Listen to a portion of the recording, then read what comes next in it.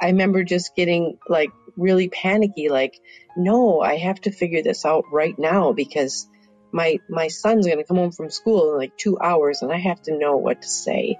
When Holly's son was considering suicide, she called a Focus on the Family counselor.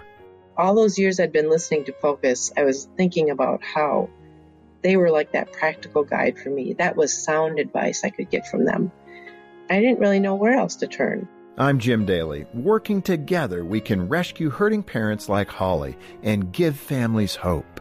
We need the truth that Focus on the Family brings into our minds and into our homes. We need that if we're going to raise up the next generation of believers to walk in obedience and to walk in the truth that God loves us. Donate today at focusonthefamily.com/hope, and your gift will be doubled.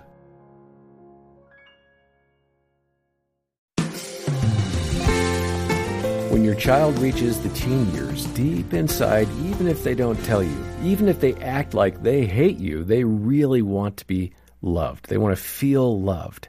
One of the best ways you can express your love is through something called the 5 love languages, which has helped so many people around the world to connect better with each other. I'm John Fuller, along with our Vice President of Parenting, Dr. Danny Huerta, and we're going to hear now from Dr. Gary Chapman. He developed this concept of the love languages and speaks regularly on the topic. Jim and Jean Daly spoke with him, and we're going to focus on 2 love languages today: physical touch and words of affirmation.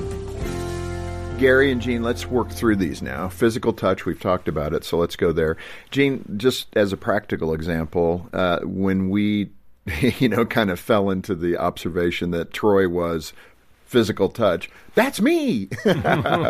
How did that guide your parenting with him? How did you embrace that and engage it?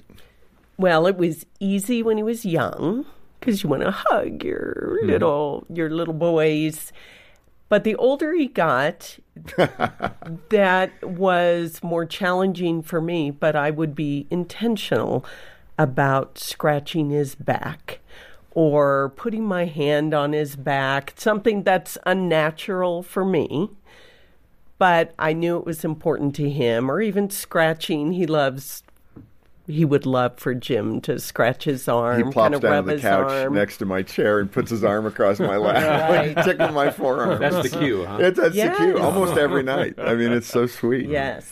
But it did. You learned to verbally engage him by putting your hand on his shoulder and touching him in some way, and that's great. Right. Yeah. And back rubs at night.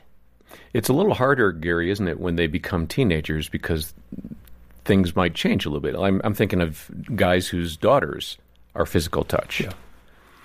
Yeah, I think what we have to recognize is as they get to be teenagers, we have to change different forms. When they were little, we were hugging them and they were sitting on our lap and all that sort of thing. They get to be teenagers and maybe it's high fives and wrestling to the floor, or if it's a daughter, you're still giving her hugs. Mm-hmm. And some fathers have kind of drawn back in those early teenage years from hugging their daughters because they've heard so much about, sexual abuse, etc.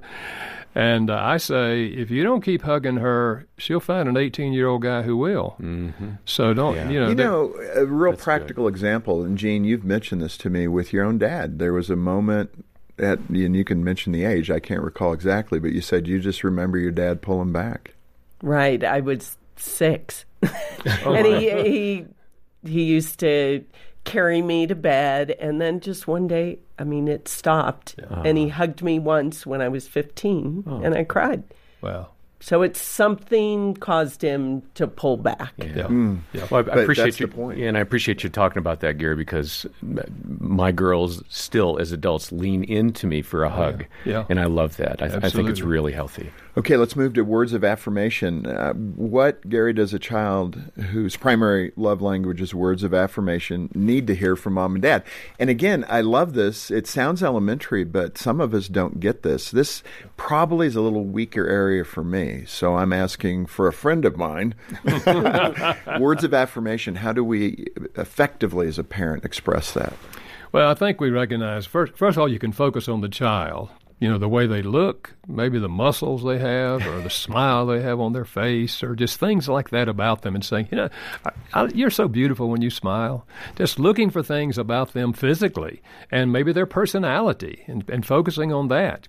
But it also can be focusing on things that they're doing that you really want to see them learn how to do. And so maybe after a ball game, you see your son go over to a guy who just missed a shot, and he gives him encouraging words. So Dad says later to him, hey, man, I saw what you did tonight, and I know he felt badly about missing that shot. Man, that's great when you give people encouraging words. Mm-hmm. Just looking for things that they're already doing once in a while, but you verbally affirm that, and it tends to build that into their lifestyle. Yeah. Mm. And I think, Gene, I don't know that I'm effective with Trent, because we kind of learned late that words of affirmation, it just was not obvious. Yeah. And he's a bit stoic. He's very science-minded and, talks very matter-of-factly. He's very factual in his thinking.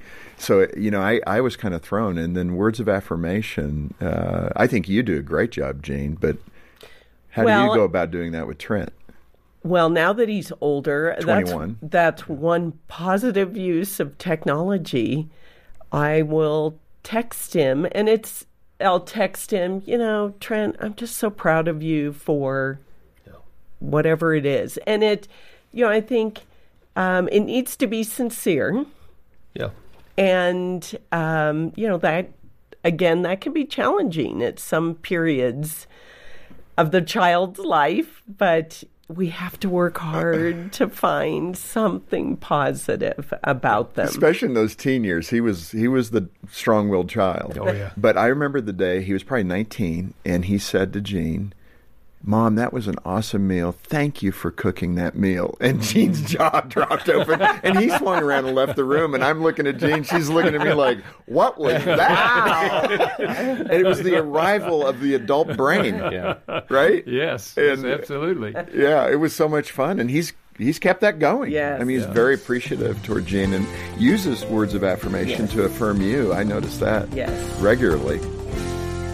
Danny, Jim, and Jean shared how expressing those love languages around their kids really changed the relationship as their boys became teenagers.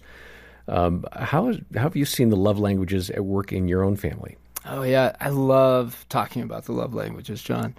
Quality time is a big one for my son, Alex. And we would build Legos side by side. He didn't need words. He just would say, Dad, let's hang out and build Legos. And now it's riding in the car together, or we'll work out together. We'll do projects side by side, or go out to eat together. And I love that. It's still that quality time that we spend together. And with my daughter, Lexi, touch was a huge one for her, that physical touch. She wanted to be held. Even if I was vacuuming, whatever, washing dishes, she just longed to be held. And so that made it hard early on, trying to get things done. And now we go to church. When she got older, though, right? I mean, how do you pick up a 75-pound kid? Yeah, that's right. They got vacuum. I mean, that's how I work out, right? So she, my daughter now, she loves to, when we're at church, she loves to either hold hands, or she loves tickles on her arm, and she loves that. You can see that's comforting to her. She also loves to spend time together. She's found that quality time is important to her if you take interest in what she's doing. We played dolls together early on. I tried to find interest in that. Yeah. And then now it's aerial acrobatic silks that she's into, and it's taken me a while to learn more about that. Do you do silks with her? I've attempted a couple things. I mean, it's very unnatural, John. Go back to but dolls. I'll watch her. Dolls are safer, too, by the way, right? That's right. Oh, well, what you heard today from the Dailies and Dr. Chapman is part of an ongoing conversation that we have available for you as a free download. We're going to link over to that in the show notes so you can hear the discussion about all 5 of the love languages. We covered 2 of those today, and of course, Dr. Chapman's book is the foundation for understanding all 5 better, and we've got copies of that book here at the ministry. We'd invite you to make a donation to Focus on the Family. Join the support team. Help us create podcasts like this and literally reach around the world to encourage parents. Make a donation today, either a one-time gift or a monthly pledge of any amount, and we'll send the 5 love languages of children to you as our thank you. Details are in the show notes. Next time, Julie Lavender will share about engaging with your child's interests, like silks, And for now, I'm John Fuller, and on behalf of Danny Huerta and the entire team, thanks for listening to the Focus on the Family Parenting Podcast. A mysterious phone call and a new nemesis? Emily Jones and Matthew Parker are on the case. I just need to find out who this person is. Oh, it sounds like a real mystery. It all starts with a phone caller threatening to blackmail Jones and Parker's friend Jeremy. But this new nemesis won't stop there. Can Emily and Matthew figure out who this blackmailer is before it's too late? Solve the mystery with them by reading Jones and Parker Case Files, The Nemesis. It's the second book in the series with 16 new stories full of fun, faith, and intrigue. It's a great way for kids ages 8 to 12 to sharpen their detective skills while learning important values.